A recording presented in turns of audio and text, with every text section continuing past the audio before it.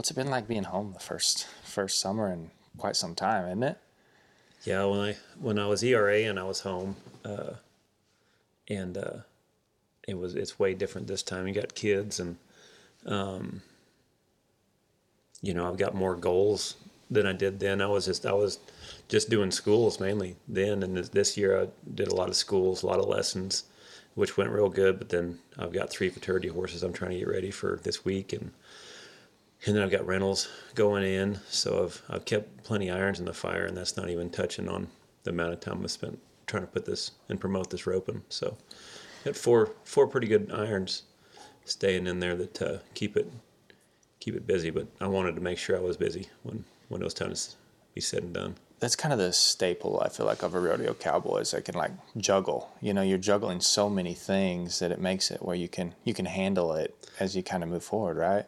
Man, Trevor, I take my hat off to that guy in so many ways, more ways than one. But the amount of things that guy can juggle. Like I went to his house and roped with him. I took some fraternity horses over there and just watch him juggle in between people coming there to take a look at his stud and selling stud fees. And then I got there at noon, and then he had to go do an interview, come back, play with his kids a couple of times.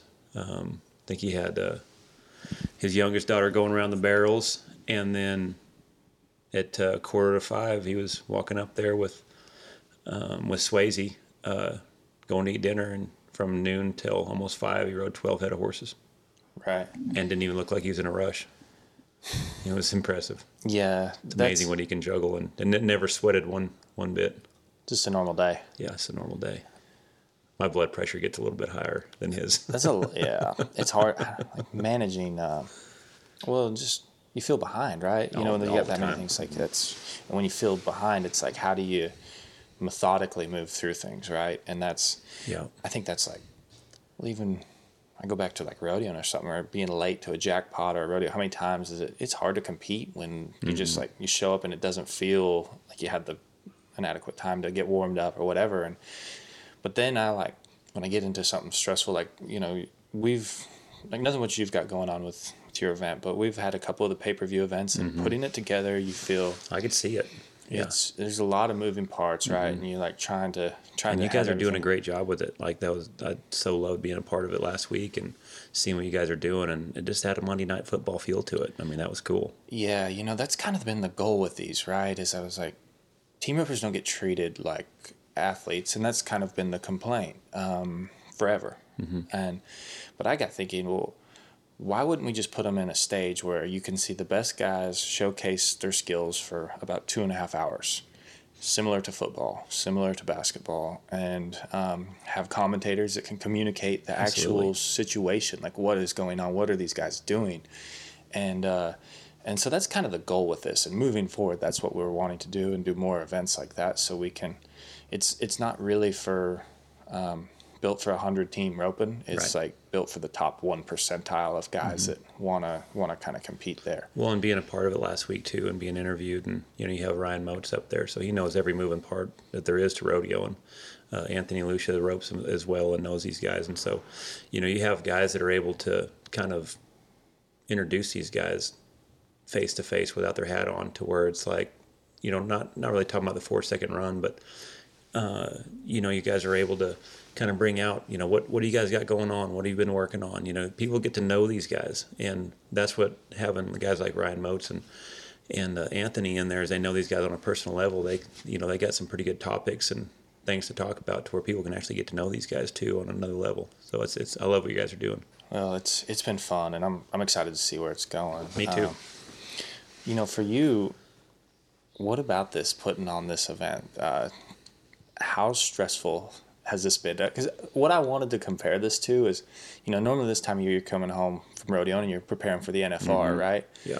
And is this more stressful or preparing for the NFR? A lot of the same feeling. A different feeling. I start for the NFR. I start watching Rocky. Yeah. I start watching Rocky 1, and then I watch Rocky 2, and then 3, and then 4. I go through to where, man, I want to feel like I'm ready. Yeah, warrior. Work out. Damn right. I get to where man, I'm ready to do battle. Like that's always been the mentality that I've had, to where when I get up, I'm ready to practice. Like when I get up, like I am motivated, like a fighter. And my dad instilled a lot of that in me, and pretty tunnel visioned, you know. But this is a different mentality of, man, this is extremely, putting on this event is extremely passionate for me. Right. Like my passionate bone and my freaking just patriotic bone, man, is at a high level. Almost a little bit like a fighter, in the fact that there's one thing that I cannot stand, is what our government's doing with these men and women that have sacrificed, and some have paid the ultimate sacrifice for, and just crapping on them. And I can't fight. I can't run for office. So I'm doing the only thing I know how to do. Right. And so if they ain't going to do it, then piss on it, I'll do it myself. Yeah. And so I've had that mentality going into this. I always just wondered what I could do.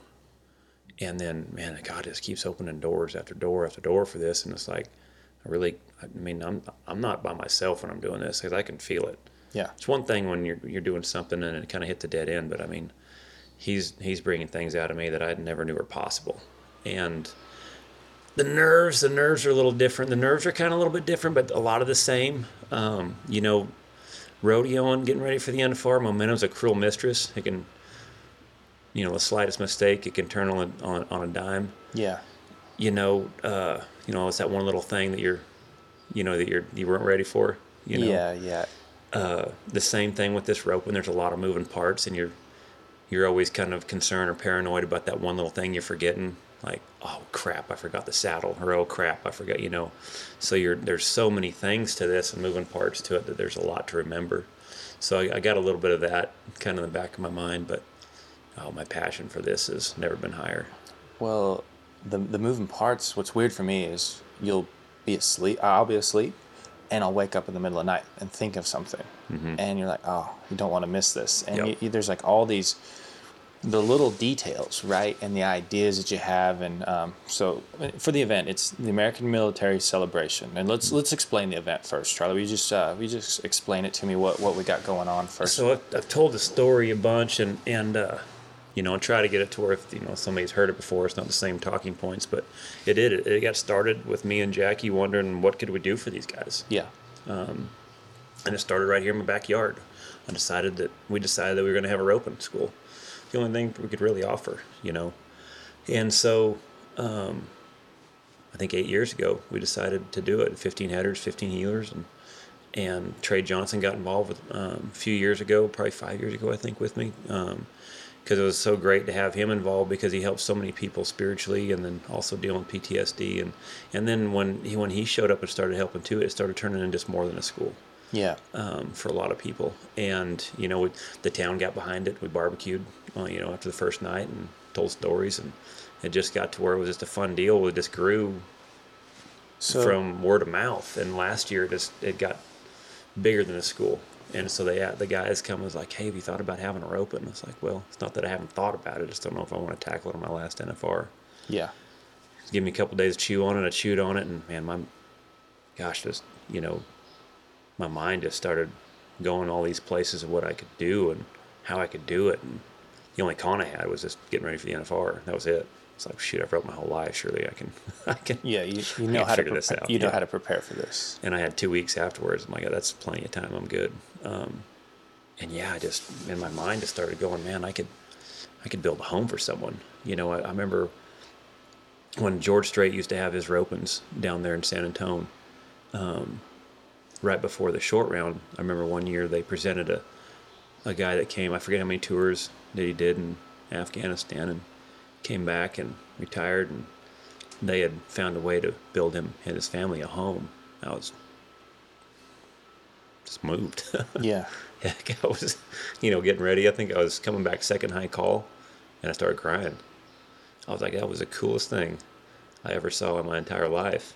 And when I started planning for this roping, I'm like, I could figure out how to do that. Like, holy crap, I could change somebody's life if I did this right. And man, that was more or less my mission statement when I started calling people, and was like, hey, would you sponsor this event? Would you get behind this? This is what I think I can do. I can get these military guys coming. We'll give them a roping. We'll have it to where they get a chance to rope with the guys going the NFR on the Mill Pro, and then the guys that can't go the NFR, I'll bring it right to them. I got the top 15 guys right here. Let's just have a great day for them on Veterans Day and say thank you. And all the ticket sales, all the auction items, everything that we make off this roping, we'll donate for Building Homes for Heroes and see if we can build a home for someone. And freaking did it. Yeah. I couldn't believe it. A one-day event. And built a home. And 30 days prep. I had 30 days to put this thing on and pulled it off. Well, yeah, that was the thing. We had kind of planned the match, and I didn't hear anything about your deal. It was just kind of like I said, the guys come and brought it to me, and my mind went, and I was like, this will work. See what I can do. Yeah. Yeah. It was an extremely rough draft. Yeah. That's when you decide to do something like that. Roping it's the oddest thing, right? Because it can be such a selfish sport.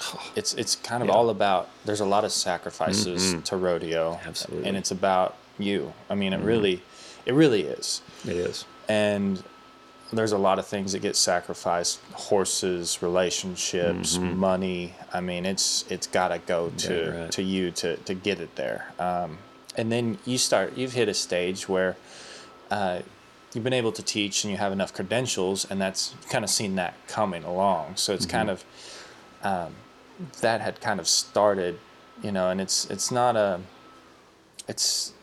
easy thing to decide when to start the next step of your career, because rodeoing it's an awesome thing, and you love it. I mean, that's something you've always the camaraderie, everything, you've loved it, right? Love competing, yeah.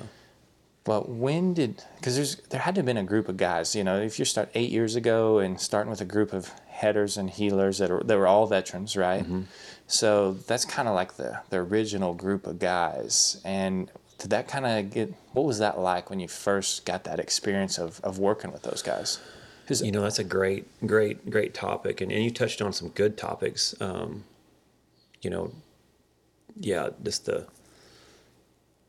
when you talked about how selfish it is to be out here competing, and that's, a lot of people don't know that and realize that there's a lot to that. And so relationships, that's a good thing about me and Jackie, is we both know what it's like to be competitors. And we also both know what it takes to win. And so, man, that just wasn't the husband that I knew I could stay doing and trying to do this. It's like after a while, I was like, man, what am I still chasing? You know what I mean? I've got to do everything I ever wanted to do. And, man, it's taken off for her. And like, for me, that makes me feel so much better. Is like, I don't want the resentment when I come home. I've seen that story end before. I've watched that movie. I've seen it play out in my life. I've seen it play out in other people's lives. And getting to be around these guys, starting this deal, and just being around guys who truly sacrifice things, was, man, talk about put your feet on the ground. These guys risked their lives for us, and some of these guys got blew up that come to this school, and they're still fighting, man. They're still, they want to compete too, and they love that. And I've gotten to know some great guys through this, and they've helped me out a lot too with understanding what they've been through. They've had me watch some movies, Band of Brothers. It's a HBO series, and then it was on World War II. And also, I watched The Pacific, where it was the Marines when they went overseas to Japan. So the Band of Brothers was the Army guys that went to Germany. And then they had me watch the Pacific, where the guys went to Japan and was fighting. And man, I tell you, the Band of Brothers, I liked it. I did, because I went hunting with these guys. They've come and helped me build my arena here. We went on trips together. We kind of feels like a band of brothers. When you got done watching the movie and you got done being around these guys, like, you truly feel closer to them. Then watching the Pacific, that was gruesome. Holy smokes, that was gruesome. That's a Clint Eastwood movie, right? No, it's another HBO series, but okay. It's just, man, it was the things that they saw. Yeah. And then the things that they have to live with. And and just the hatred that they had to have for another, basically, to be able to do their job. They had to hate these people to kill them, and it was just, it's horrible. It's horrible what they had to go through, and then come back and then try to fit into civilization. Yeah. No different than watching Chris Kyle's movie, American Sniper. That how do you go from being on red alert to where you're always looking around your shoulder to now all of a sudden you're coming to civilization, and you can't just turn that thing on and off. They can't even go hardly get their tires changed without something going off where it sounds like a gunshot. And these suckers are, no one takes care of these. No one helps them with this stuff to kind of like try to help get this. Just like, all right, you're done fighting. Okay, now figure it out. And, so that's helped me a lot with kind of understanding. Because like I say, these guys have helped me a bunch with trying to help me understand what some of these guys have gone through. And there's no way I'll ever be able to understand it. But I'm learning so much more and understanding at least some of the things that they're trying to go through and trying to get over, and sometimes just roping takes all that away. The PTSD, they recommend a lot of dogs and things like that, but, there's ways you can get pretty close to a horse also to where, you have that connection, and just trying to, even if it's for a week, just be able to get their mind off of some of the things. And I know there's a bunch of people like me, and that's why I'm really trying to get to where we can get enough people to this event too, to where sometimes they just want to hear thank you. Get enough of us to where, hey, we appreciate what you do, and they can see like all these people are there for them. And sometimes, man, just a little compassion and understanding, because it's not like they're getting it from the press. It's not like they're getting it from some of our athletes out there, and I just want them to see the Western industry and our people right stand up for what we believe, and we believe in them guys, and I want them to see it. This one hit hard for me. I didn't realize it. I thought I did, but I didn't fully understand it till we live streamed the Danny Dietz Memorial Roping.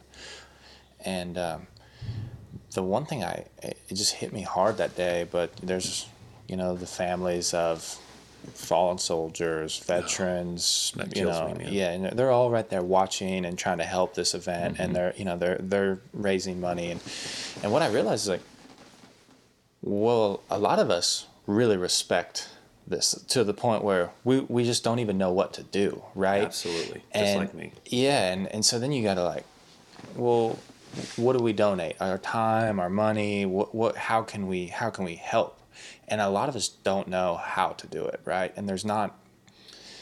You hear a lot of good things and you hear a lot of bad things, and with some fundraisers or things that go on, and so you're like, man, what can I do, and where can we spend our time, and how can we showcase it, and that's when I like, when I seen what you're doing with this, I'm like, man, this is, to do your own event, right? There's so many moving parts from raising.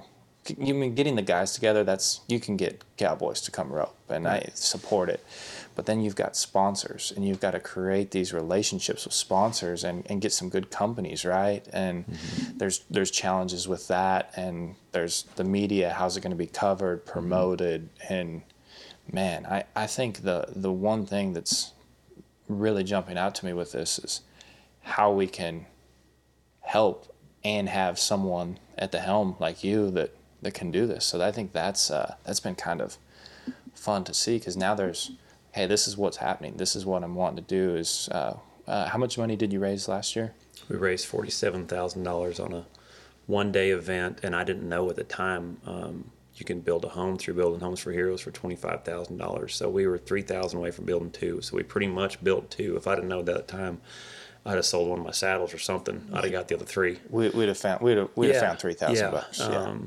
But I'm sure it's probably gone up with the price of everything right now. But Building Homes for Heroes, like you say, there's a lot to even just looking for the charities that I found out and talking to a lot of other people. And there's some of them out there that, man, the amount of give back that they give back is small. Yeah. Building Homes for Heroes, like over 90%, which was like by far more than I think any of the other ones we'd looked at, and 5-star rated. And, when I was able to talk to them, yeah, it was almost like a mirror of what we were both wanting to do, and it was just a great fit. And then, man, being able to team up with Hillwood, with Ross Perot Jr., and they've got with Fred Balda, they've got a lot of, I think they're the biggest donors to Building Homes for Heroes. So just all three of us, I think we even just on last year on our one-day event, we were the second biggest donors to Building Homes for Heroes. So Okay. I was like, give me 365 days. Yeah. Let's put a whole year behind it. Yeah. I can do some stuff. And yeah, the sponsors that have came out and help with this has been awesome. Because like I said, we all want to do something. And so I've tried to make it kind of a three-pronged setup right here, to where, like I said, my first deal is just like what you were talking about. Just the fact that there's a Gold Star family out there, man, just kills me if they're struggling. The one person that was, us men we're designed to be the providers of the household, and when your provider gets killed at war, and our government doesn't do a very good job of helping the wife and the kids out, man, that's number one on my priority list. It's a terrible. It's horrible. Almost it's a nightmare. Embarrassing that. Damn right. It's embarrassing. That would be something that would happen, right? Exactly right. And just even if we have to raise the awareness or whatever it is, just that's my first concern, because I could not imagine.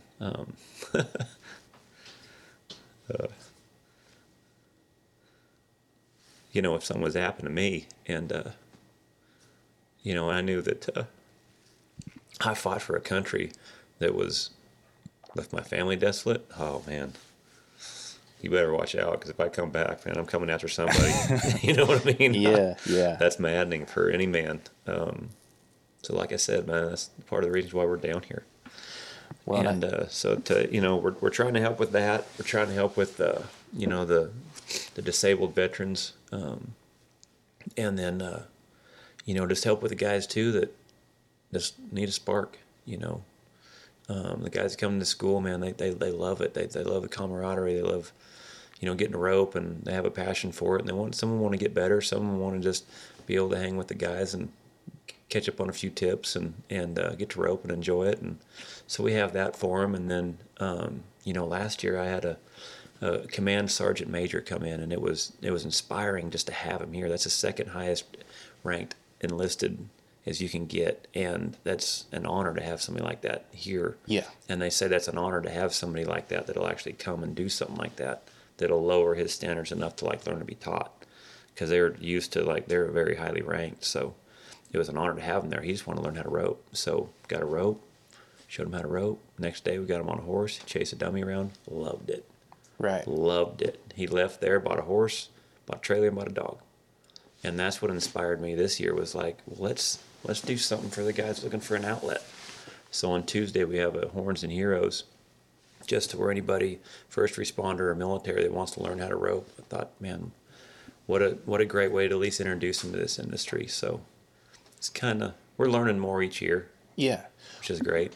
Well, and I love this idea, because, we want the sport to grow in general, but we want it to grow because there's the perspective we give you, the rodeo in perspective, and we talk about it being pretty selfish, and it's almost the exact opposite when it's done at a family level, right? Right. And if you're not, there's guys that can do the pro rodeo and deal and make it work and be healthy, but there's also times where it's hard to balance that. Absolutely.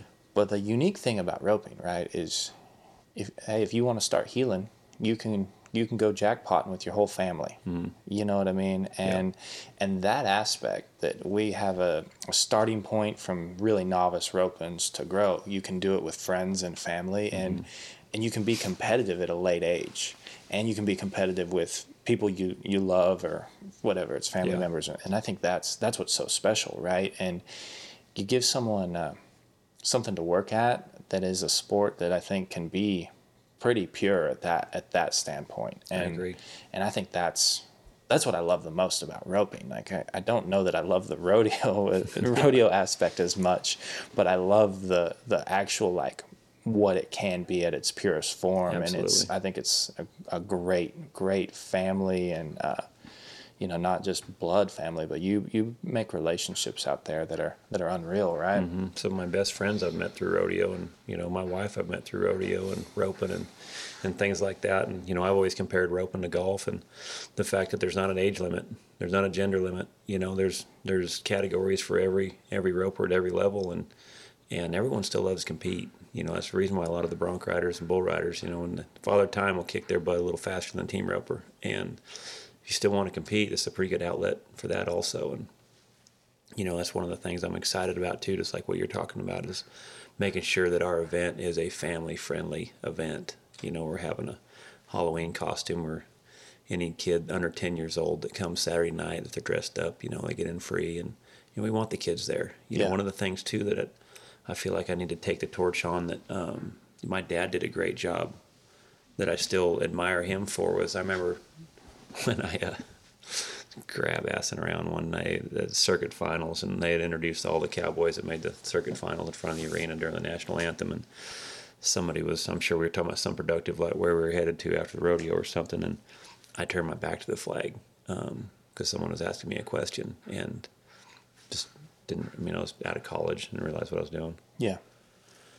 And I walk out of the arena after the national anthem, and I see my dad coming down from the stands and walking right over there by the gate as we were walking out, and seen that index finger pointing towards me, and it did that, one of those, where you better get your ass over here. Yeah. Yeah. Well, just by how they're walking, it's not good. It's not good. Yeah. And I was confused as heck, because I'm like, I haven't even competed yet. How did I screw up already? And I haven't even roped yet. Yeah. And he did. He's like, hey, come here. Don't you ever turn your back to that flag ever again. Like, you realize you respect that flag, and you never turn your back to that flag during the national anthem. You hold your hand over your heart, and you stare at that flag, and you respect that flag. I had no idea, and he was right, and I knew at the time that I did turn my back, but I had no idea that was being disrespectful, because I was a young punk kid, that was thinking about winning.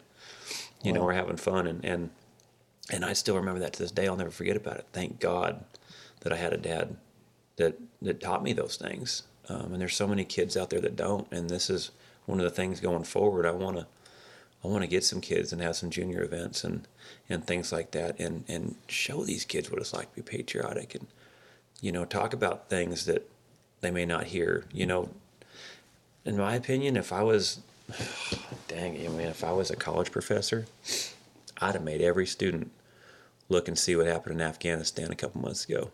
And when you have people jumping on a jet, on the side of a jet, with a less than 0.001% of living, you're hanging on to that jet in sure death. You're going to die.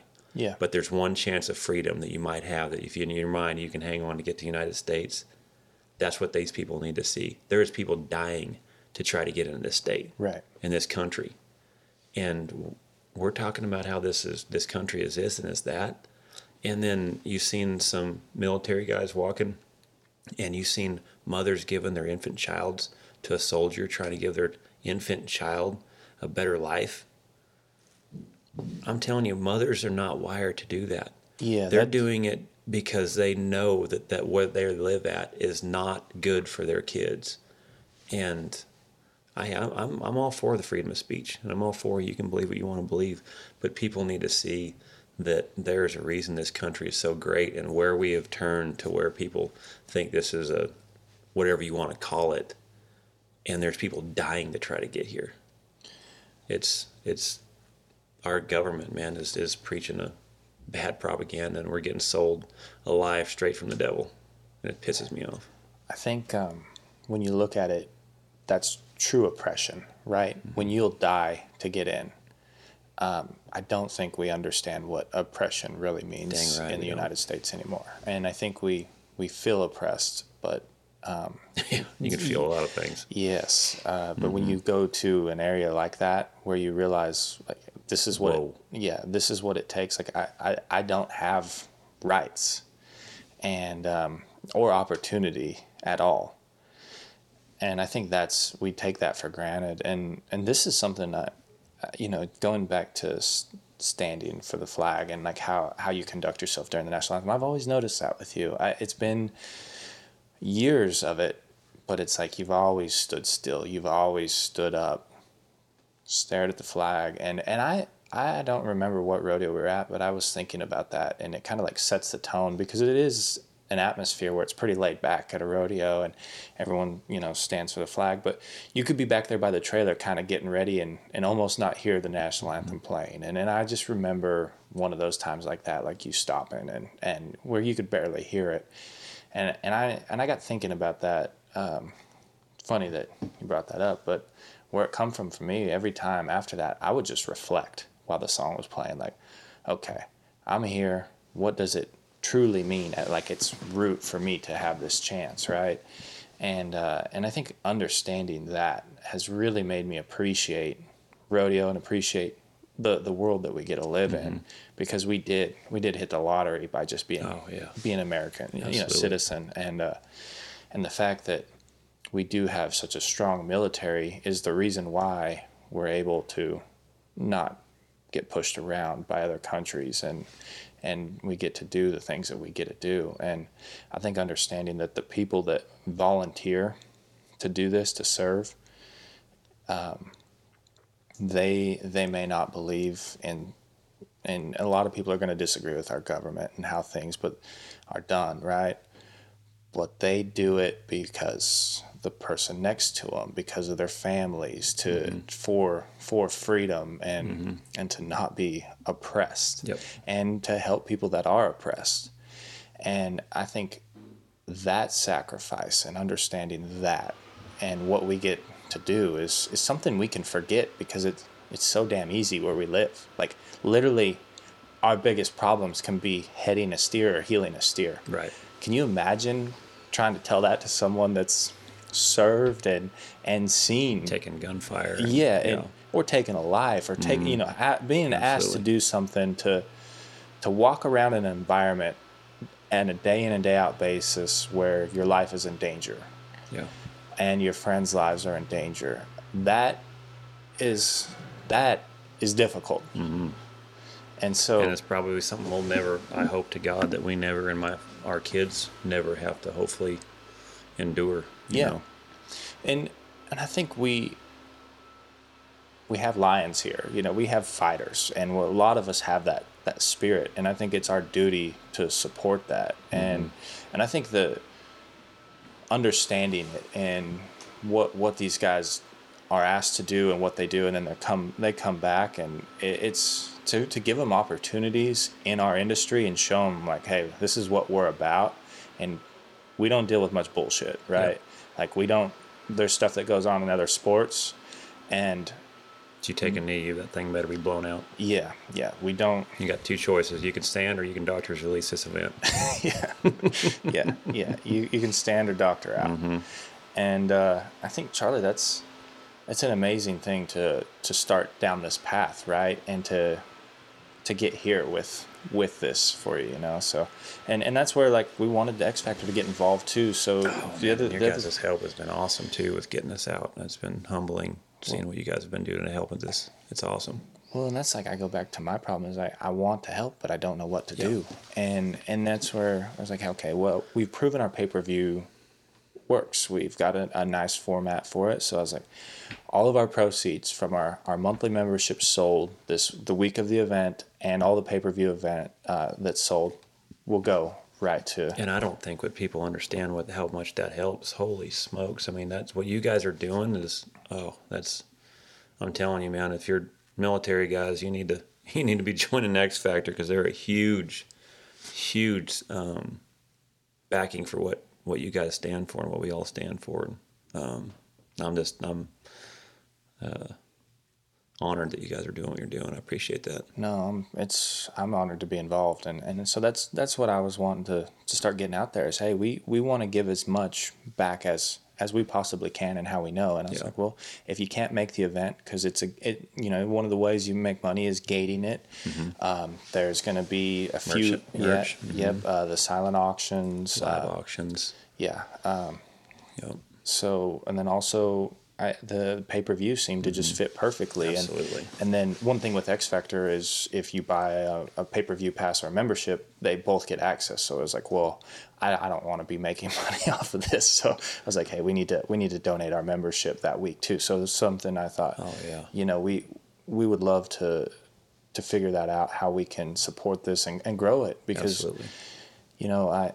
To watch you change over the last 7 or 8 years, we've had the opportunity to video that school, and when we were first starting on a little handy cam, we didn't really know what we were doing. I didn't either.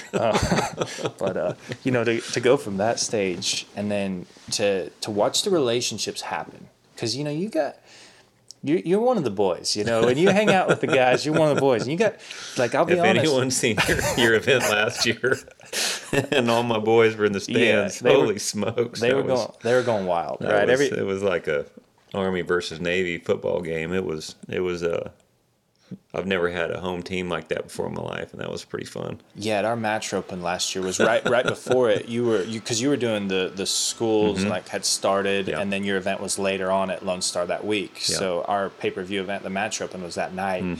So all those guys were there. My boys were all there, man. It was fun. Holy smokes! Probably one of the loudest jackpots I have heard. Patrick Smith come up to me. He says, "Hey, I don't care if Clay Smith and Jade Corkill win this thing or not. You literally won this roping. Everyone will remember that you won this roping because all your guys were there." And that was pretty cool.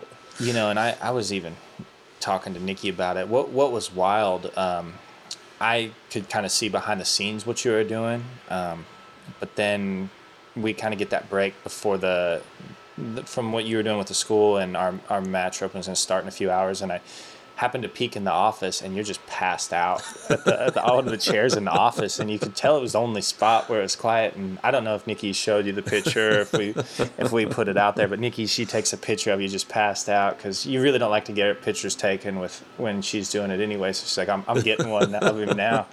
But I had to think about that. I was like, when you talk about someone giving it all they have, right? Like that's the one thing. I go back to rodeoing, and I really encourage anyone that has the dream of rodeoing to do it and put everything you have into it, because it will teach you what you're made of. Yeah. And then it allows you to apply it to the next thing. And absolutely. The fact that I don't know how much sleep you'd had or how wore out you were, but to see that, you're like, this guy's put his heart into this event. And for people that don't know that I'm extremely introverted, always been a very, very, very shy kid, and to learn to be personable and be confident with it is something I've had to learn along the way. But to be around a lot of people for me can be almost mentally exhausting. You're trying to give everyone your attention and then trying to compete at the same time, and that's always been a hard balance for me.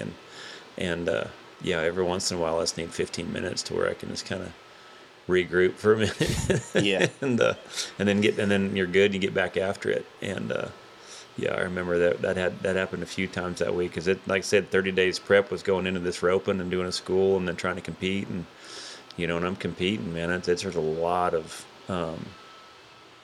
energy that's used in just your mental game and keeping up with what's going on, and different start, different steers, things like that, different horses riding, and then trying to keeping up with where Jade and Clay are at that point in time, to where you want to stay with them, but you don't want to try to beat yourself. And then just had a pretty good performance. And then just when it was over, it was like, oh, that was fun. But that was, like I say, we've been doing schools and moving cattle around since probably 6 or 7 that morning. And then I think your deal was over 9 or 10. And so between doing a school and then still making phone calls to put the event on after your deal was over, then I had another event to put on. And there's a lot to it, but it's enjoyable. It's amazing where this thing's blowed up from where we started. Oh, absolutely. How do you lock it in? You know what I mean? When you gotta, because there's times where, it doesn't matter if it's a school, if it's now meetings, like it's meeting with sponsors, it's preparing to come, for runs like that when you're so spread out. How do you get to that spot where you can lock it in and get what the message you need across, or get the best out of yourself? How do you try to do that? I've told the story enough times and stuff, and I've gone over my head about where I'm trying to go with this event, and it's where I get my confidence if it comes down to talking to sponsors is I believe it. My dad always told me that he was a terrible salesman, but if he believed it, he could sell it. Yeah. And I believe in what I'm doing, and I don't know how to lie to myself. Never been that way. Like, I truly believe in what I'm doing, and I truly believe I can make a difference, and I'm passionate about it. And like I said, the last thing it would keep me up at night, knowing that something happened to myself, that if my family was there, that, man, I would just pray to God someone's fighting for them. And, maybe it's me. I don't know. Huge fan of Pat Tillman. You remember him? Arizona Cardinals linebacker, was a Sun Devils in college. That dude was a straight up beast, man. And I remember just watching that deal. He left was a $3 or $5 million contract. I forget what it is. It was a good contract. Yeah. In the millions. Yes, he was a starting linebacker. Yeah, starting linebacker in the league. And when 9/11 happened, and his alpha freaking instincts just went and fought for this country. Yeah. And that dude's inspiring to me. And same with Chris Kyle. You watch his story, same thing. Seeing what was going on, gonna do something about it. And I just never could figure out what I could do. Having me probably going and fighting a war would be like having your best men gone. I'm like a barrel racer's dog. I'll find a way to get in the gate and bark and be in the wrong place at the wrong time. I'm notorious for that. My dad always said that. But I just thought, man, maybe there's another angle I can go, and man, this just feels right. This just feels like, man, I can make a difference with the guys that are doing this, and I'm learning something every year. I'm more and more every day, and like I say, I've got a band of ambassador brothers behind me that help me understand this and make sure that my hat ain't on backwards when I'm getting into the military side of things, and so I like I said, I like what we're doing. I believe in it. How did that get started? The ambassadors. What is, you say that group of brothers? What is that? Well, it's a group of guys that have been coming to my schools that, man, I just trust them. I feel like they got my back. If there's, I've been getting a lot of phone calls from ropers and stuff that have family members that got PTSD, and military personnel and firefighters or cops and things that just seen things, man, that they can't get out of their head, and literally call me. And I've got outlets with these guys that I can get them help. I can get them a number. I can get these people in front of people through my ambassadors and guys that know things. And, I got one of the guys that, run a VA and up there in Kansas. And, I've got search and rescue guys that are a part of this. And, just everybody's got their own strengths right here to where, they make sure that I understand what the military guys are going through. And if there's other people that need help, like these are kind of a group of guys that believe in what I'm doing, that got my back, that, man, we all got the same mentality is let's help as many people as we can.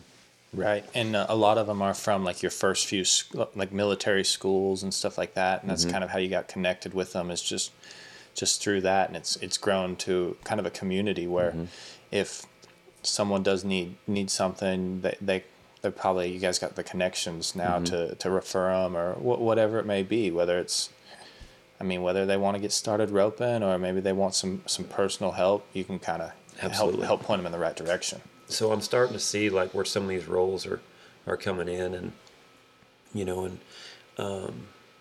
like I said, the bigger this event's going to go, the more things I'm going to have to learn, which I'm up for. So, yeah. We've got a big 5-year goal from where this is now and where we want it to go, and like say next year, man, one of the inspiring things we want to get to, we want to battle the branches. We want to get to where Army versus Navy, and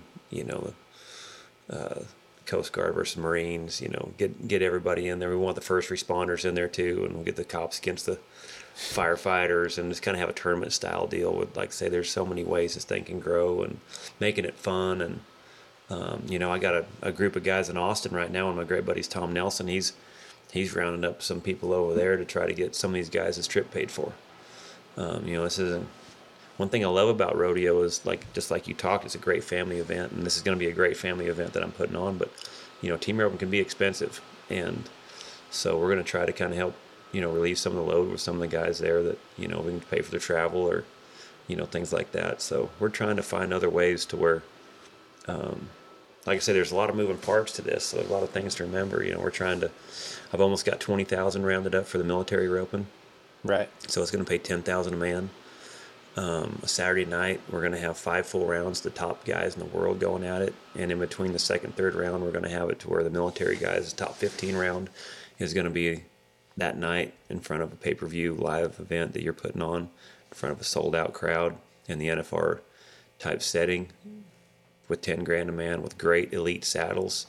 For the winners, Legend Tack and Silver buckles. Last year, Christy Snowden made buckles for the military guys that donated them. They cost $900 just to make. Wow. These are sweet buckles. Yeah. Kerry Kelly, we got some Kerry Kelly spurs, which if you want to watch Yellowstone, man, if you're anybody, you got Kerry Kelly spurs. I'm wearing some Kelly spurs Dang right now. Me too. So that's all going to be sitting right there with the winners of military roping holding up a check that says 10 grand. That's been my goal all year long. I want it to be on the cover of our Facebook cover photo all year till next year, just highlighting these guys and giving these guys a chance right there to, celebrate a victory, no different than what the NFL top guys in the world are getting to do too. We're just trying to keep everything to where, these guys are getting the same limelight as the best guys in the world. So you can't do that in football. No. You can't do that in basketball. That's what I love about this industry, man. It's unique. Yeah. We can do a lot of things in a lot of different ways that other people can't. Well, yeah, you can put them in a spot where they get to test themselves. They get to test their roping out, right? And put them in a situation that they get to watch a lot on TV and something that's very prestigious with that NFR setup. And just to thank my sponsors, I can't thank them enough. You got Hillwood and Ariat and Black Rifle Coffee's going to be there. I get to meet those guys. I don't know if you guys know those. Oh, Nikki is veteran-owned coffee company. I'm part of the coffee club. I get a couple bags of coffee. What you guys are doing, American Hats has been huge for us and getting us airtime and putting commercials out there. And last year they gave hats to all the guys. You talk about a military backbone. That company has it. And I'm so impressed to be able to be with Classic Ropes also. I mean, look at their tags, red, white, and blue. Yeah. And we've all got the same patriotic bone and stuff. And that's what's helping make this Saturday night going to be as special as it is the sponsors to be able to help put this thing on. I mean, this is going to be exciting. It's going to be dramatic. It's going to be emotional. We're going to give away a home to somebody again. And, so it's fun. I'm learning a lot about business. I'm learning a lot about networking. I'm learning a lot about how to put on an event, a rodeo, a roping. Yeah, I'm just some dumbass kid from Canby, Oregon that barely learned how to head steers, Yeah. But it's exciting. Like I said, that's what keeps me up to where, when I'm driving, it's like, now you can see when they said, hey, do you think about having a roping? This is where my head went. I'm like, man, could I have a roping? I could have way more than a roping. Yeah, you made it your own deal. You put your own spin on it. Dang right, man. This could be freaking sky's the limit on how much fun we could have with this. And I don't know, it's pretty inspiring. Yeah, you won. Congratulations on it, because it's hard to stretch yourself. And this is a big stretch. This is as much as you got, as far as you can go, I think. It's a big swing of the bat to do something like this. And you're out there, you're fully exposed, Exactly right. And man, to do that, many people, a high percentage of the population don't even do that once in their life. Yeah. So to do that, and I tell you what, not only with sponsors, is just having a great team. I got Ace High Marketing there with Amanda Schaffer. That's been huge. Oh my gosh, this lady, what she does behind the scenes. I've talked to her a few times. Holy smokes, I was telling her that, I was like, her ability to manage and is unreal. Yeah. And you talk about a girl that truly believes in helping and getting behind this. And believes it too. You know, I mean, this girl's right there with us, and you know, Troy Applegate's another great friend of mine from Dallas who's helped me kind of get this off the ground and inspire me to kind of, you know, think outside the box. And he's a great idea guy. Bill Force, he used to work for Ross Perot Jr. He was a Marine helicopter pilot, retired cop. Now he's, what he does is his hobby, search and rescue guy. Like, that's his hobby. He didn't get paid for it. He just does it. Just likes to. He's just likes to serve. He's a man of all men. And that guy's, oh, what a blessing it is to have that guy on your team. And, you know, and like I say, the rest of my guys are all military guys. You know, there's, and then Black Rifle Coffee. It's going to be so much fun to have those guys there. I've watched their story. I've been studying them on YouTube to where, you know, they had to start somewhere. And, you know, so you watch their story, and I feel like I'm kind of right there in that same spot where I'm trying to figure out how to get this thing started also. And, you know, to be able to be around those guys that are good at business and to be able to hopefully get some ideas from them. And like I say, there's no telling where this thing could go in 5 years. Yeah, and that's the thing, is the foundation of it is, well, you have the companies that are sponsoring it, they want to be involved, and they're proud to be involved, and that creates a stronger environment, right? Because now you've got an event where you get a mix. It's going to be one of the best opens to watch.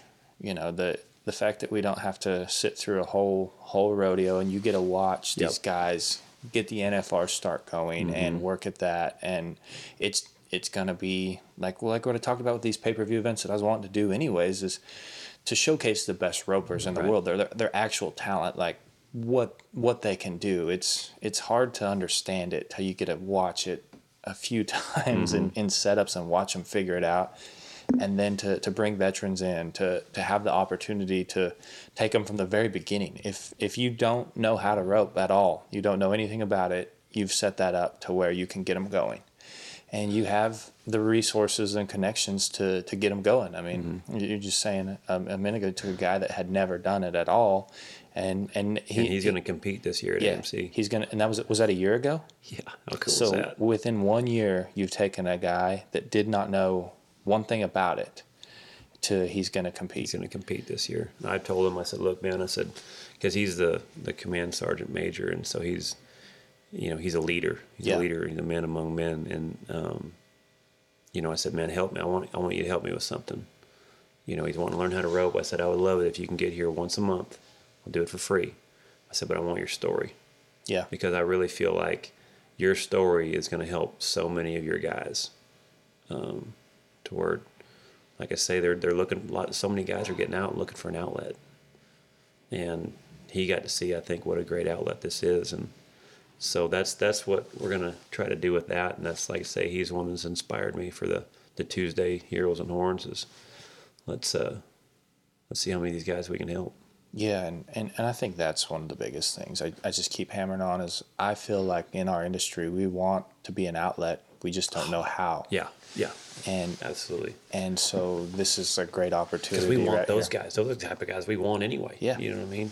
Yeah, you want the straight shooters. You want the guys that want to work at it, that want to improve, that enjoy the hard work, and that's what we want in our sport. This is not a lazy sport. Right. This is not something that you get to do as a privilege and take for granted. Yep. There's a lot of things about this sport that it's truly a privilege, and I think you want people competing and doing that understand what a privilege it is to do this. Absolutely. And like I say, these are the guys you want involved, and I'm telling you, there's a lot of things that can be on your mind, and you can go practice for a few hours, and it does help. Yeah. Help with a lot. Get your mind off of it and get around your buddies, and I think that'll help a lot.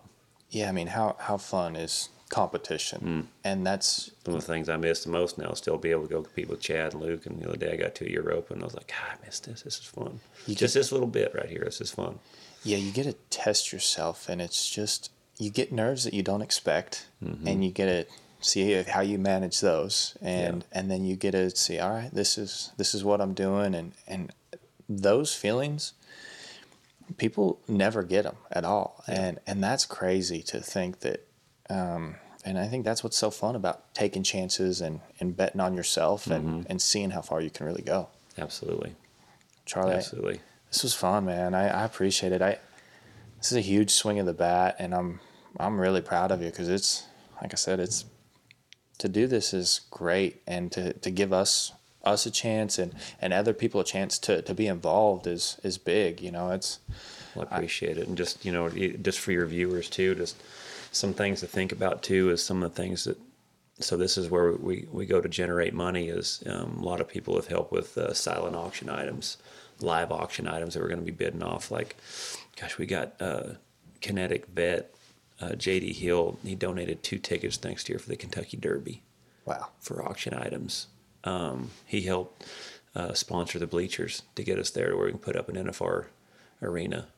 You know, there's been so many guys, Durham Trailer Ranch, you know, they donated a cricket. You know, those are the little golf carts you can put in the front manger. Yeah, so when yeah. you go to the big events, you got something you can drive around and feed your horses. Are those the ones that expand out too? Then like they can kind of come packed in when they go in the stall. Is that how those work? I think it's just small enough that it fits inside there, Okay. but it is a handy. Yeah, like yeah. my wife inspired me for one of those because, you know, they go to so many all-girl events and they're like, oh man, just to have something you can go feed in and sitting out to pack hay around. And some of those big events, you're where you're parked would be a long way from your stalls. Yeah. So you know that's huge, and you know just all the so our live auction items and our silent auction items, all that money goes towards the charity, Okay. and our ticket sales all goes towards the charity. So we want to pack that thing. Yeah. All the merchandise for what we bought all of our merchandise. All the money proceeds go to building homes for heroes and the charity, and same thing with you guys stepping up and our Calcuttas. You know, we got a Calcutta Sunday night, so you know this is a great warm up for the NFR guys too, to go see. All right, who's, you know, because you know you guys are going to be betting on them team ropers here in December, so this is a good spot to kind of see who's on, who kind of Yes. you want to put your money on. So we got Calcuttas for that. Same thing. All the proceeds go for towards veterans, and so those are kind of the ways where people can get involved. And then donations. You know, we got donation pages that you put up and we put up and things like that. So yeah, there's lots of ways to help. You know, either with auction items or bidding on things, or we're just trying to make it to where anybody can be involved. So American Military Celebration on Facebook, and that will have all the information of where to go for the silent auction, any information where they Yeah. want to donate. Ticket sales, Okay. Eventbrite. If you buy it online, it's $5 cheaper. Okay. So you can save money going through Eventbrite, and then you know, or just show up and you know it's a little bit more. But like I say, that all goes towards the Okay. cause. So Eventbrite, and then also your website, right? Has yes, all you the go to information. charliecrawford.com and click on American Military Celebration. Stroll down there, and you can get all the information out of that too. Also. Yep. And if you guys have questions, you know, you can message the X Absolutely. Factor Roping fan page. Anything you guys Me, need. yeah, anything, you know. Well, Charlie, So, that's It's great. exciting. It's nerve wracking, but it's exciting. It's a lot. Yeah, it's funny to think that this gets your nerves going as much as preparing for. BFI. Yeah. NFR, all of it, which is great though. I would never, you know, I mean, you did, gosh, Pace, when you were talking about, you know, what it's like to compete, and, you know, that was the hardest thing, was competing with kids, is, you know, managing your time, because last thing I ever want to do is, you know, where the kids screaming to try to get my attention to go do something, and I can't because I'm busy roping or doing that, and I never wanted to be that dad. Same thing with Jackie. Her career's taken off, and I love watching her win. I love watching her compete. You know, that girl's talent level, man, is off the charts. I swear that girl's freaking Trevor's sister. You know, I mean, they could be brother and sister. Yeah. Same mentality, same just intelligence, sharpness, horsemanship. Oh man, it's fun to watch, and you know, just to be able now to give back. You know, I never got to do that rodeo. Yep. You know, it was always Yeah. needed sponsors so I can keep going, and put on schools and trying to learn more. You know, I started learning more about schools and thought that, you know, that way, no matter what, you know, if if something was to happen, that hopefully that, you know, the more I learn about that, at least I'll have something to fall back on, which is not a desperation. It was inspiring because the more I learned about schools, the better I started learning about roping. And then I started studying the mental game. And then, oh my gosh, then that helped me so much more with my schools too. You know, some of this, like you say, the nerves, the emotions you feel, you know, dealing with that stuff, where your conscience goes. Is it for you, against you? You telling yourself how good you are, or are you telling yourself how much you suck? You know, those little things like that, I battled with. Yeah. So then, man, it was just so much fun. And I just kept learning so much more about my, how to teach and how to deal with it and what inspired me. And, you know, so it's just fun now to kind of come full circle, and you can see, you know, now I can see a lot of what my dad was talking about when, you know, you want to get smarter with age, and you want to, because, oh man, to be able to give back some of the knowledge that you've gained, and man, it's fun. And, you know, now I've been able to take my kids to go and compete. Cadence has been competing, and, you know, trying to show her, like, she won her high school rodeo last week in the team roping. Right. And she was 5'8" on Sailor. And Speed was standing there the other day at the high school rodeo, and JJ Hampton was there watching one of her girls compete. And JJ hollered at me, "Hey, Charlie, what Cadence do yesterday?" And I said, "Oh, she won the breakaway." And I said, "Hey, she also won the team rope." And then Speed was standing right behind her. I said, "Yeah, it was awesome." I said, "She beat Speed's boy." And Speed just put his hand in his head right there and shaking his head because he knew I was going somewhere stupid with it. And oh, yeah. I said, man, I told her how proud I was of her. I said, I can't, you know, I said, "Hey, you did one thing I could never do." I said, "I tried for 25 years to beat that boy's dad. I never could." I said, "You got one in on him already." I said, "Good job." Yeah. Good work. Yeah, remember that one, because that guy didn't give him away easy. That guy didn't give away nothing. Yeah. So this has just been fun. I mean, shoot, our high school rodeo, we got, you know, Cody Oles' kid competing against Cadence, Speed's kid, Bobby Mote's kid, John Paul Lucero's kid, Rich Skelton's girl. You know, I mean, like, you talk about a lineup. Yeah. It's fun. Like I told her, I said, "Man, these are the things you're going to remember forever. Like, this is fun." Yeah, and getting to the point where, you know, teaching and communicating, it makes you understand this. You got to understand the sport so much more, mm-hmm. right? Because it's one thing to teach your body how to do it, but then you got to know why it's doing what it's doing, yeah, how it's working, and and then how to explain that, mm-hmm. and then how to explain it in a way that it's positive, right? Oh yeah, that's and you talk about and teaching the public has its, you know, challenges, but nothing like parenting and trying to teach your kid. The challenges of that, holy smokes. You know, the one thing that Jackie and I completely stress to one another, and I feel like we really do a good job, is not living through our kids. Yeah. That is one thing that I feel like I'm completely secure about, is, hey, this kid's going to go their own route. It's going to do their own thing. It's going to mess up, and we preach, you win or you learn. Yeah. And so the pressure of winning is their pressure. Like, it's because they want to do good, not because we're living through them, because we want them to do good, but we also know it's a process. Yeah. And I can't stress to parents enough of the pressure that you could take off of them if you're that go-to person when they're mess up, not the one person they dread talking to or seeing after the event, because rodeoing's hard enough.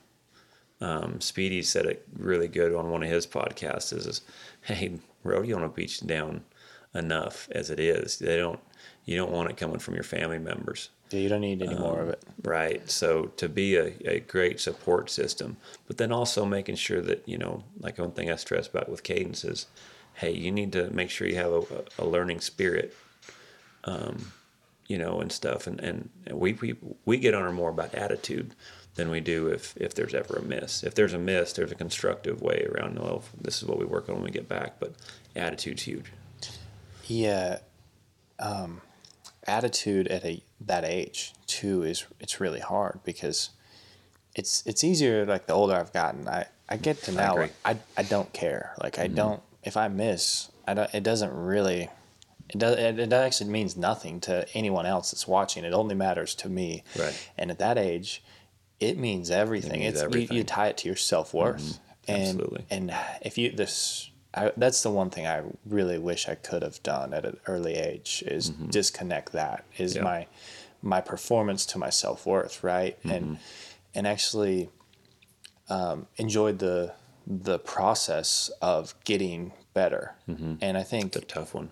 yeah, it's really hard to get there, but then you Such can a maturity. yeah, and you got to fall in love with the sport. Then you got to fall in love with the process. Yeah, the little details, and then if you can do that at an early age, I think that's where you create someone a monster. Yeah, you can't beat that person because they go out there because that's what they do. You know, and the one thing, she's roping a little boy named Dodge Hare, and he's the greatest little kid ever. He's got the greatest attitude. You don't know if he caught it or if he missed it when he walks back. Yeah. And I told her, I said, man, this is the perfect partner. Yeah, You're going to be able to remember this and have fun. Like, that's the guys that I loved roping with. I loved roping with the guys that wanted to rope with me. right. That was a huge confidence builder for me. Logan helped me make my last NFR. I don't care what anybody says. He may not have made it before, but he helped me make my last NFR. Yeah, He believed in me. You know, he knew I still had some left in the tank. And that meant a lot. And, you know, and then like I say, you know, the attitude's huge because that just carries over in anything you do, in and out of the arena. Whether she wants to be a professional roper or not, you have a good attitude, you're going to be good at whatever you want to do. well, yeah, you go back to that learning spirit and that attitude. Well, that's where we talk about this. It's a great education, and because it can be applied to so many things, and that person that has that mentality of competing and understanding what it takes to get better, enjoying the process of it, and understanding that, well, when you apply that to the next thing, it creates a huge work ethic. Yeah. And a person that they know what they're doing, or even better, if they're not supposed to be doing that, they don't do it and they move on to the next thing. And that's Winner really you learn. important. Yeah. Dealing with loss, man. Knowing how to deal with loss, that's one of the biggest things, learning how to win. Yep. You know, there's some guys that say, well, I'll show you, got to learn how to lose, and I'll show you a loser. Man, that's not true if you learn how to be productive on it. Oh, I agree. I've lost a lot, Yeah, I mean, and it made me who I was. exactly. I was thinking about that the other day. I was like, I roped really poor at the match roping and the jackpot the next couple of days, and my roping got better throughout the week. And I roped better and better, and I didn't have a successful week financially, but at the end of it, I was like, I improved while I was competing. Yeah. And I looked at it like that. I'm like, all right, here's what I needed to do. And I just started taking mental notes of if I want to go to the next step with this is the process. And finding that groove. And when you find that groove, all right, how did I find that groove? That's the biggest thing is, all right, I found a groove right here. How did I find that? Yep. And recreating that, that groove. That's a tough one. Yeah. And I think that's just takes a lot of work, and it also takes a lot of self-awareness with your mind as well. Yeah, I agree. Maybe we should just start doing a weekly podcast on our minds, Charlie. I feel like This is fun. Yeah, I enjoyed it. Yeah, thank you. Like I said, man, thanks for everything you're doing with this. Holy smokes, this is fun, man. This is can't believe that what we're going to be able to do with this. Like I say, we all have the same heart. We're all in the same spot. It's just, man, we got an opportunity now. This is great. And for people that don't know how to be involved, $20 goes a long way. You know, watching it, showing absolutely. up. If you live right here close, show up. You know, I can't stress that enough, man. Like I say, if you have the opportunity where you can bid on these items, but I just want people, like when I call and talk to a lot of these sponsors and this stuff, I don't even ask for money. You know what you can and can't do. Yep. And just come see it. You know, if I can stress anything, just come see this event. I'm telling you, it's going to be great, and it's nothing what it's going to be like in 5 years. It's going to be, I'm telling you, we want pyro and tanks, and we even had if we were outside, I could have had a flyby. Oh, really? We had people who was going to bring jets over this thing, but we couldn't really do it because it's going to be sundown and we're inside. But yeah. Oh, man. A jet? Are you kidding me? Yeah, that'd be I was so bummed when we had to say no. Golly. Yeah. It's like, now we're talking. Yeah, we'll get tanks. We'll get pyro grenades. Yeah. When we get Black Rifle Coffee there, I'm going to tell them, man, if you've ever seen it, 1.5 million followers on Instagram. They would do everything I would do if I had money. I would have a tank, I would have grenades, rocket launchers, and you just film it, and that's your day. Like, my gosh, how much fun would that be? Yeah, I suggest everyone check out Black Rifle Coffee. My gosh. I've followed them from the... These guys are marketing geniuses. Yeah, I think I was following a few of the guys before they even started the Matt coffee. Best. Yeah, Matt Best. And to see that where they're at now is amazing. Mm-hmm. And it's kind of fun to like, well, I drink coffee no matter what. Yeah. And the fact that, okay, I know where this is going to go. This is like, I like these guys. You can hear their stories. They're out there in the open. They're all military guys. Military owned, military ran. Yeah, you're like, okay, this is something I want to get behind. And then to see them, and then they put out a great product too. Yeah. And you're just like, well, they're in bullet cartridges. They're Keurig cases. Like they're in bullet cart. I mean, that's genius. Yeah, I thought for sure the Keurig deals were going to be like shotgun shells. I thought they looked like shotgun shells. yeah. But I'll talk to them when I see them. Yeah, we'll see next week. See when we get done. We'll give them some advice, I'm sure. Yeah. But yeah, these guys. Yeah. So one of the things that I have learned about when I rodeoed and being and then where I ended up getting, like I said, it wasn't the pinnacle, but I'm truly happy with my career and where I got. And I surrounded myself with the best. I got to spar with Luke Brown and Chad Masters and Trevor Brazil, and Tyler Magnus put me under his wing and carried me around, and when he was at the pinnacle of his game, and I was able to be around Speedy and Rich and T. Woolman, and I learned a lot from that. If you want to get great, you've got to be around greatness, and this is another one of the things that I look forward to with American Military Celebration. I'm around some of the baddest mother effers in the entire country that God ever put on this earth. Yeah. How cool is that? Yeah, like literally. Dang right. Yeah.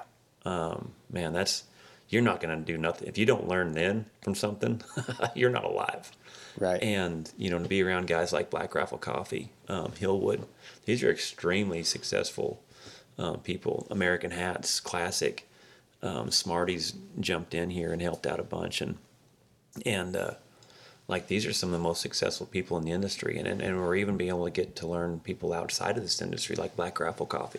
Yep. I'm able to now get in front of people that are, on the business side of the military side of things, and man, that's just great. I'm expanding in so many different ways, and one of the things, like I said, I learned is if you want to be successful, you got to be around the best, and man, this is exciting for me, and we've all got the same goals. We all got the same passion for our country and for our military. So I love being surrounded by that.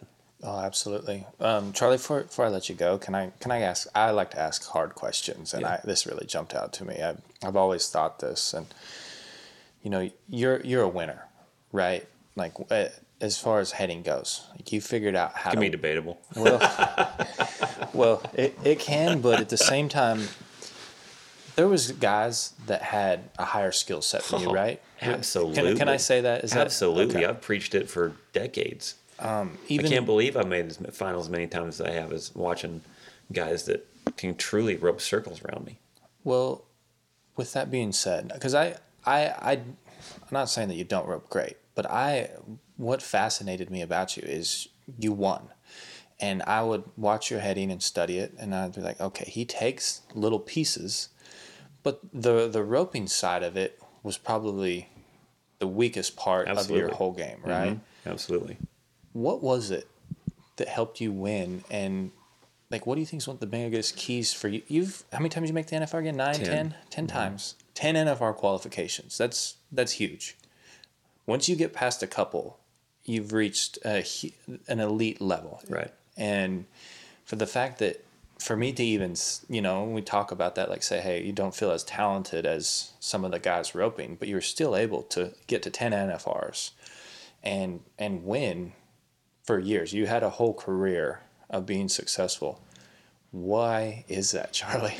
One of the things that made me a little more secure about my roping was last year, PRCA invited me to come and help them with the crossfire rule.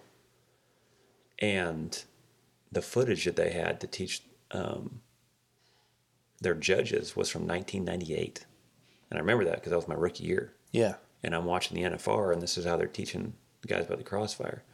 And I'm like, I know this is 1998. This is my rookie year because I remember exactly who roped with everyone. I mean, that was Yeah. a huge year for me. That's one of the years you don't forget your rookie year. Yeah, yeah. And they're like, yeah, actually, yeah, on the video, yeah, it is. I mean, it's still a pH test. I mean, I was like, oh my gosh, like, no wonder you guys are having heck. And I was watching the best in the world in 1998, and the riding styles, the swings, and those guys. And this is no disrespect; those were the best guys in the world. The inspiring thing is how much it's evolved since then. Right. The horses. I mean, when you watch Speedy rope, it was like somebody that just came out of another planet. Yeah. The way he was doing things, and so I mean, you got to think. I learned how to rope in the '80s, and then I got to rope with the best guys in the world in the '90s, and where roping is today. Do you know how many times I've torn my roping down and built it back up, and the right to the left, the different riding styles, all the things that he evolved and evolved and evolved. I was pretty proud of myself when I looked at it. It was like, man, that's because that's some of the things that if I don't rope on a consistent basis, I find myself going back to how I started. Yeah. And it's like a conscious process to be able to get back to, being able to ride to the steer, being able to throw through the horns, being able to stay out of your horse's way. Because back then everything was right to left. Ride bigger horses. When you throw right to left, well, when you throw from right to left, where does your weight go? To the left. Where does your horse do? Goes to the left. And you watch those videos back then. I mean, these guys had some horses that could straight up drop. Yeah, they were hitting them pretty hard. Because of things like that. Yeah. And so to be able to see, like, that was one of the hardest transitions I made was the last 2 years, was being able to rope and stay out of my horse's way. Everything was going forward. Everything was going through the horns. I studied the heck out of Clay Smith. I studied the heck out of Speedy Williams. I got to go spar with Luke Brown and guys like that, and literally just surrounded myself with the best guys in the world. And then I would just, all right, I'm going to work on my horsemanship. Man, when I need to know little things like that, Trevor Brazile was one of the best in the world, and still is. He is the best in the world with the horse. And so it was just such a, that was the hardest thing to do, especially in older age. Was the hardest thing in the world for me is changing the swing. Yeah. Oh my gosh, that was one of the hardest things. One of the things, though, that I learned as a young kid that my dad helped me with was we used to have competitions where we could impersonate other ropers. That was probably one of the best rope handling things that I ever learned how to do. He never would let me learn how to ocean wave or butterfly or any of that stuff. He always said tricks are for kids. He said, I got a fun trick for you. Catch 100 steers in a row. Let's see how many. So I learned how to be very, very consistent very early. In the 90s and early 2000s, if you went and caught 5 steers clean, you won money every time. Well, then about the last 5 to 7 years, you use that same mentality, legs beat you. Especially if it's enter 3 times. Yeah. And you started learning, okay, enter 3 times, this thing's going to be a gunfight. Enter twice, be smart, be aggressive. Enter 1 time, be smart. Right. Look at the BFI every year. Be smart. You draw good, you rope good. Just be sharp, be smart. And so you kind of learn, okay, now you know when to freaking draw out your 6-shooter. All right, now I need to draw, you just kind of learn what rope to grab out of each bag, what play to run. And you start learning little ways and things like that to win, strategies, knowing what horse you needed. Had a short score horse, a medium score horse, had a long score horse. Like I always had enough arsenal in my barn right there to where I kind of, in the experience, I kind of knew what the Hork Dog Row was going to be like each year. I kind of knew what the BFI would be like every year. I knew what the George Strait was going to be like every year. So I had learned. And one of the biggest things too in strategizing was the start set us up the whole run. And so when I started knocking starts down and then I started getting ready to rope faster, well, all right, what I got to do to freaking prepare everywhere I go? I set up a box to where I can put any box in the country. I can set up 16 by 10, or I can set up 12 by 18. I can literally get ready for every rodeo or every roping right here at home. Right. And I just started learning how to prepare. And to me, that I got a neck rope. I learned 1-unders was one of my Achilles heels in 2007. I was 25th in the world. Went to Pendleton. I'm going to have to step it up or I'm done. Won the first round, won the short round, won the average. Went from 25th to 14th. Right. All right. I knew I had a problem. I could not get a start at the 1-unders for whatever reason it was. And I told the guys after the short round I had 2 weeks left, and I went to the judges and I said, I need a neck rope and I need one fast.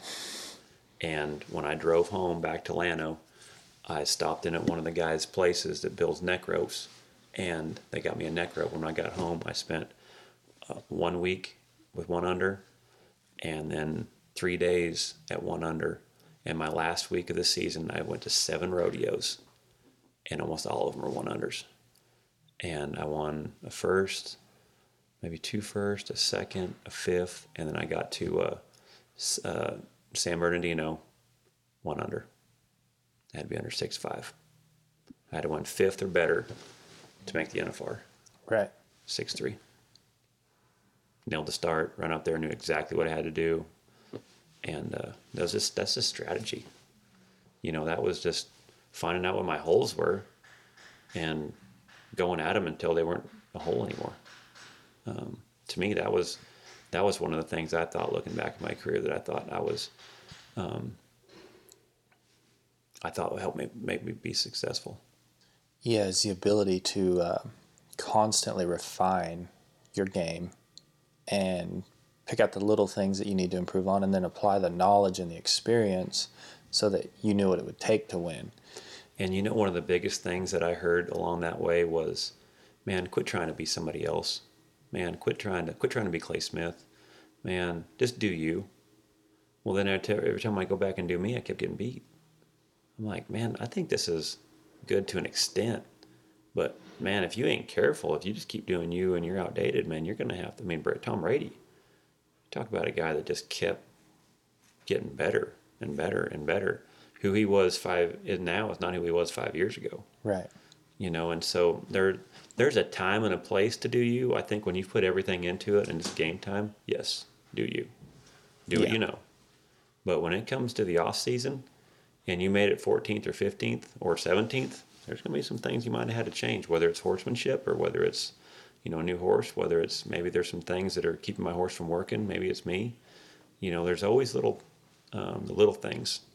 That self-evaluation process, right? And doing it in a manner where you talked about earlier, not breaking yourself down, but like, this is what needs to be improved on is X, because this is what I was weak at this year. I gotta agree, because that's the one thing we watch you head throughout your whole I didn't get to see it early on, but the last 4 or 5 years, you're able to, you made your partners better. You're able to take guys that roped great, but you're able to get them over the top. Yep.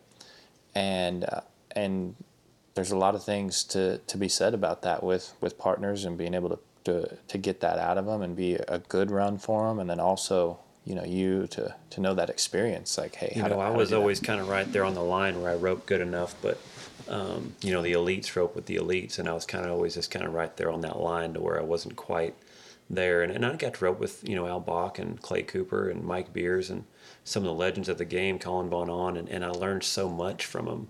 And what was fun for me was when I got done roping with them, and I wasn't good enough at that level, but I learned so much that I could take to the next partner. Yeah. And so what I started doing was like, there's plenty of kids out here that rope as good as Al Bach or rope as good as, Clay Cooper, but they just need a chance. And Logan was, Joseph, the last couple of guys that I had that I took to the finals, those were those guys.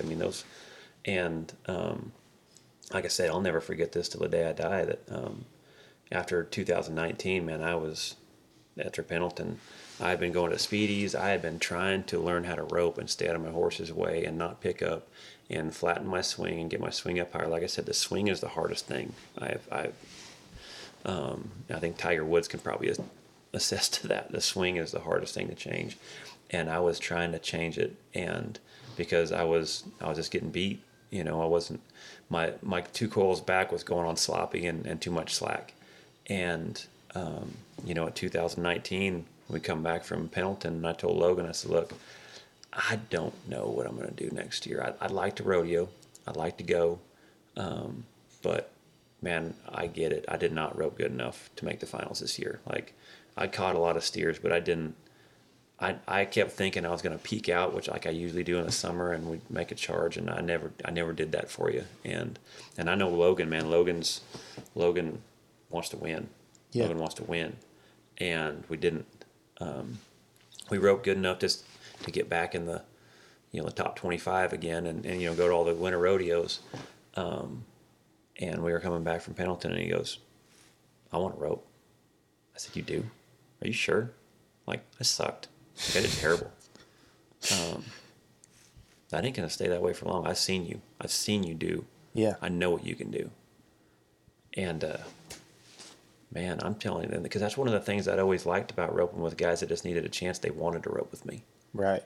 And that literally had that feeling back again, like he wanted to rope with me. And all right. And it was. I felt it in the pit of my stomach, man. There's some more left in the tank. Yeah. And we came home, and that fall, 3.8, 4.4, just like making good runs when we came back. Started feeling a groove, like, okay. And then he was great. Hey, what time we practicing tomorrow? Every day. What time we practicing tomorrow? I had 2 practice horses, and I had 3 great head horses. And I look back at it, I think up until we got shut down before Houston, I think we'd been to 14 rodeos and placed at 11. That's unheard of. Yeah, and it's tough to do in the winter. Because they talk about if you can win 40 or 50% of the time, and you're doing good. And I was like, holy smokes, man, I found a way to peak out in the wintertime just with preparation. Yeah. I had a partner who believed in me, partner that wanted to rope. He wanted it as bad as I did. And I was like, man, this is awesome again. And man, that was fun for me, and like I said, you can say I helped Logan get to his first one, man, he helped me get to my last one. Yeah. So it was pretty cool. Well, before I let you go, in the podcast with Joseph, him and I were talking, and he was like, mentioned how he was struggling and he didn't know where to take his shot. Like he'd always kind of healed fast, but he's trying to catch some, and he talked about how you said, hey, this is what I want you to do. You like to throw fast. I'm going to set that up for you. And he basically just said, you give him the confidence that he healed good enough with what he already had, his whole body of work, and he just needed to keep cutting it loose there. And then you look, fast forward it to now, that guy, that's what he does. He's got that real flashy style, and he pulls on him hard, and he can heal him fast, but he loves to do that. And you were the guy that showed him that he could do it. And it was probably a week or 2 period right there, and that got that out in him, and then you guys got on a roll and won good. But I think there's times though in those partnerships where you can really bring it out in your guy by just giving him the confidence and then and believing in him. And I think that's something that you've seen a few times. And then there's a certain mentality. I remember when him and I got done roping in 2017, like, he just didn't know what he wanted to do. He was trying to make the transition, between rodeoing and showing, and man, I felt like I had the horses. I felt like I was roping as good as I ever did. And he's just like, man, I don't know if I can do this and that. And I should have just made him, honestly. Yeah. Now that I know him as good as I know him now, I should have just made him and to say, look, you're going to do the same thing. But I kept telling him, like, you got to understand, man, I'm telling you, you have a chance to do something great. Like, you're a top 5 guy, and you ride it better than anyone, as good as anyone, and you rope as good as anyone. And that, like, you get to where that steer posts up right there, that's game over every time.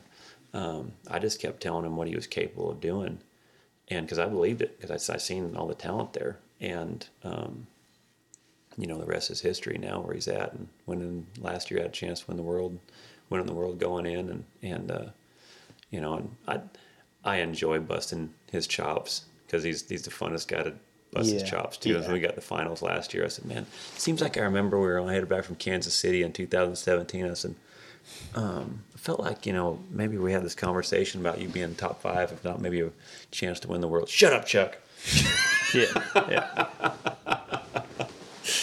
So no, him and I, man, we have a lot of fun. You talk about like 2 brothers. That's exactly how we get along. Right. Like 2 brothers. It's fun. We fight, we bicker, and gosh dang, like I said, I owe a lot to rodeo. I've had some of the greatest friends and greatest traveling partners that lifelong friends. Well, that's what makes it special. And you get things like that. You know, you help a guy that when you guys were first rodeoing, Joseph didn't really like to rodeo. I mean, when I'd have a conversation, he's like, I don't know, man. He kind of liked the horse showing deal, and he just was wanting to try it once or twice. And, but now you can see it. He's done great for himself. And like I said, it was kind of a change in his belief system. You know, whether deep down he was just didn't believe it or wasn't sure about it or whatever. But you know, whether or not it was me or whether or not it was just kind of getting there, but it was. You can see now that dude's special. That's what he does. And Logan's the same way. You know, Logan's 2 times horses, 1 horse of the year, and 2 back-to-back NFRs. And I kept telling him, man, you just get the right guy. You just need showed off is all you need. You just need somebody to be able to see you rope enough, and it's there. His mechanics are there. His work ethic's there. His talent's there. His instincts are there. He's a great partner. Tends to his business.